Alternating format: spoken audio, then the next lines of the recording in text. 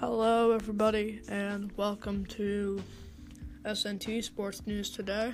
I'm Charles Pittman, your host. And what do you know? First video on, we get some breaking news. And that is involving in the Larry Nassar and USA Gymnastics case, where Michigan State is agreeing to pay $500 million to the victims of Nassar's sexual abuse. So if you don't know what Larry Nassar did to these women, is he pretty much abused them as a Team USA Gymnastics doctor. But I don't want to go into that because he's just a freaky guy. But yeah, so Michigan State is paying $500 million to the victims of Larry Nassar's sexual abuse in what is believed to be the largest settlement ever in a sexual misconduct case involving a university. $425 million will be distributed to all the victims, and then $75 million will be held in reserve in the case that someone comes forward who did not come forward earlier. What Nassar did was, you can't trust people anymore. I think it's great that these women came forward and expressed what happened, and I think that Michigan State did a really good job of giving these women these monies because, they deserve something.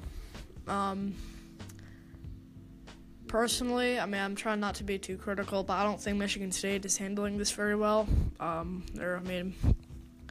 course, their president steps down. They're not doing enough. But I think they made a big leap in this case. The school has started to make changes to its Title IX policy, and it's adding to the resources it provides for those who say they were sexually abused on campus. John Middleman quoted that, "From this point forward, I believe Michigan State is going to be an example of what to do in the event that a scandal like Nassar happens. Hopefully, it helps to stop it from ever occurring again." But the other women, they say that they're not done fighting for change. They said they're not done, and they want to focus. She says that their next step is focusing on changing laws for sexual abuse, which I think is a great thing. Overall, I think this is a big move for sexual abuse victims everywhere, and I think that this is an example of what people need to do if you have been abused or assaulted.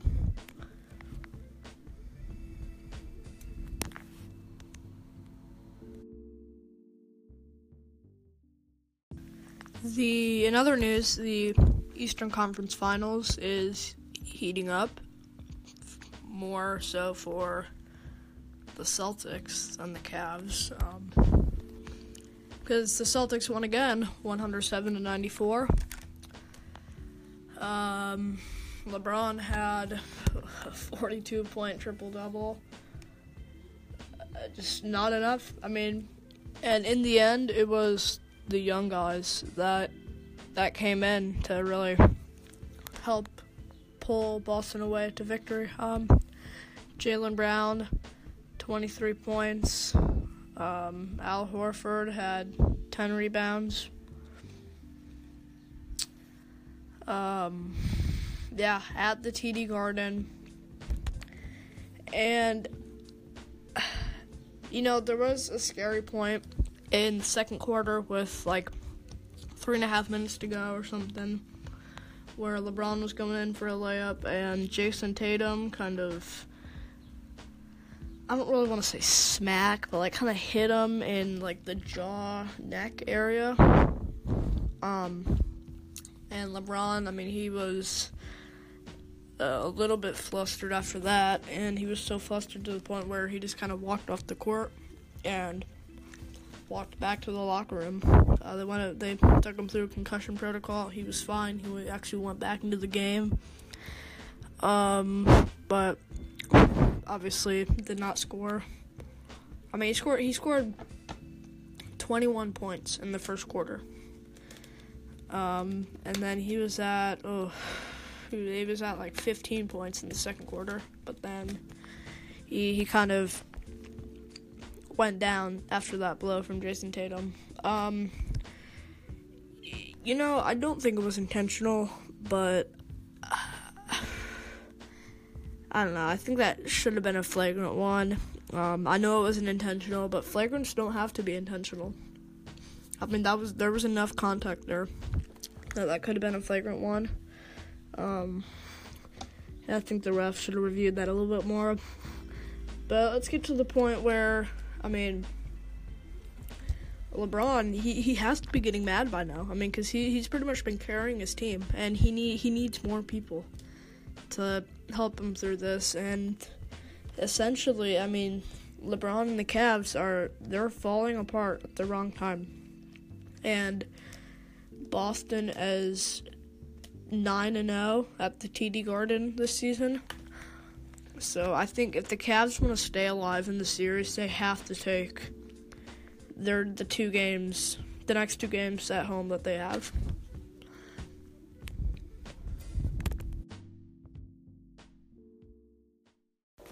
Okay, so remember when the Baltimore Ravens in the 2010 NFL Draft they were looking at Dez Bryant with the 25th pick? Well, they have been the first team to look at Dez Bryant since he was cut by the Cowboys. But he did not want to go to Baltimore. His tweet reads, and I quote, Nope, not one bit, and very appreciative for the offer. What's crazy is how reports like this will try to tarnish someone's character. The slight jab saying it's not easy to get along with. I thought the media would give up by now with betraying me as something that I will not. Dez Bryant turns 30 in November, and he really wants a one-year deal. Sorry for all the stuttering. To try and prove himself to the NFL, and to get a long-term contract in 2019. This is, though, his third straight season in which he failed to record at least 70 catches and 900 yards receiving. So, Dez Bryant, you're getting a little bit old, pal. I'm sorry, but you'll probably get maybe a 3 or 4 year contract at most. But really, you're getting old. 30 years old to be a receiver. You kind of let down Dallas. You signed a 5-year, $70 million contract in 2015. And Dallas wanted you to record 1,000 yards. And you didn't. You had injuries. You did play in every game last season. 69 catches for 838 yards, only 6 touchdowns. But the thing is, you're getting too old. And I know that you want to sign with a team, but it's not going to happen. Just put it at that. as most everybody probably knows, Robinson Cano was suspended for 80 games on Tuesday for using performance-enhancing drugs. And, 2 days after suffering a broken hand by a fastball from Blaine Hardy of the Tigers, he was suspended for the use of diuretic furosemide, which can be used to kind of mask your PED use.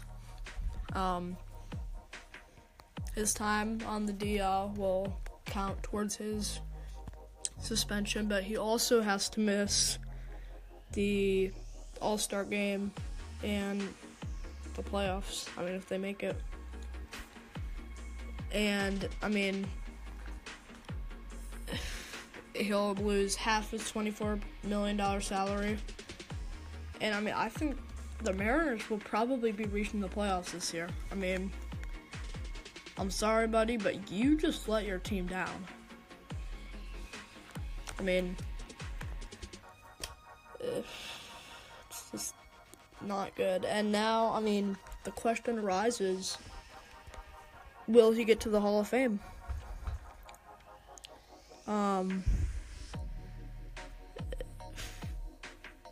Manny Ramirez, who he failed 2 drug tests, he has yet to appear on more than 24% of the ballots in his 2 years of eligibility. Mark McGwire, he's no more than 24% in 10 attempts.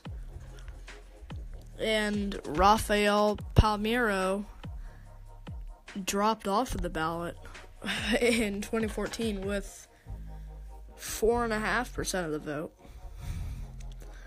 So he now just let his team down, and this is, now we know that you cannot trust anybody with performance-enhancing drugs. A-Rod did it, D. Gordon did it, now we know why he was so fast. Melky Cabrera, Manny Ramirez, Bartolo Colon, Nelson Cruz, Ryan Braun. Interesting to note here that there were 4 people who were suspended for performance-enhancing drug violations. 3 people in August of 2013. But he's an 8-time All-Star. One of the only 16 players with a career 300 batting average. Got 2,000 hits, 1,000 runs, 300 homers, 1,000 RBI. So yeah.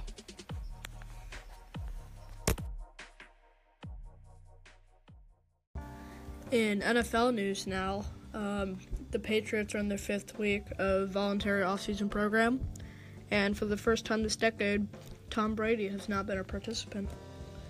He says it's part of the less is more philosophy that he detailed 2 weeks ago at the Milken Institute Global Conference, saying that family considerations are part of his decision, but also that he wants to be a better teammate. Many people, what he's doing right now at age 40 is incredible. And really, I think he needs this rest. He needs to rest, and because I think he's going to be able to win one more Super Bowl before he retires. I don't think he's going to retire this season, but he's for sure going to retire next season, and he's really going to want to be ready to go out full strength. A lot of people just said what I said, more saying that voluntary workouts, OTAs, that kind of stuff don't mean anything. They're no big deal with him missing. But Robert Kraft said that he'd rather have Brady with him the whole offseason, but he knows that he's working out hard and he's also got a personal life with him. I mean, he's got a wife, and yeah, he has a family.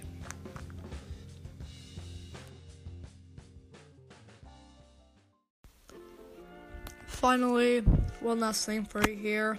On this day in sports, which is something that I like to do, you know. But on this day in sports, on May 16th, 1980, Lakers rookie Magic Johnson claimed the NBA Finals MVP after he started at center in place of an injured Kareem Abdul-Jabbar and posted 42 points, 15 rebounds, and 7 assists in a title-clinching Game 6 win over the 76ers.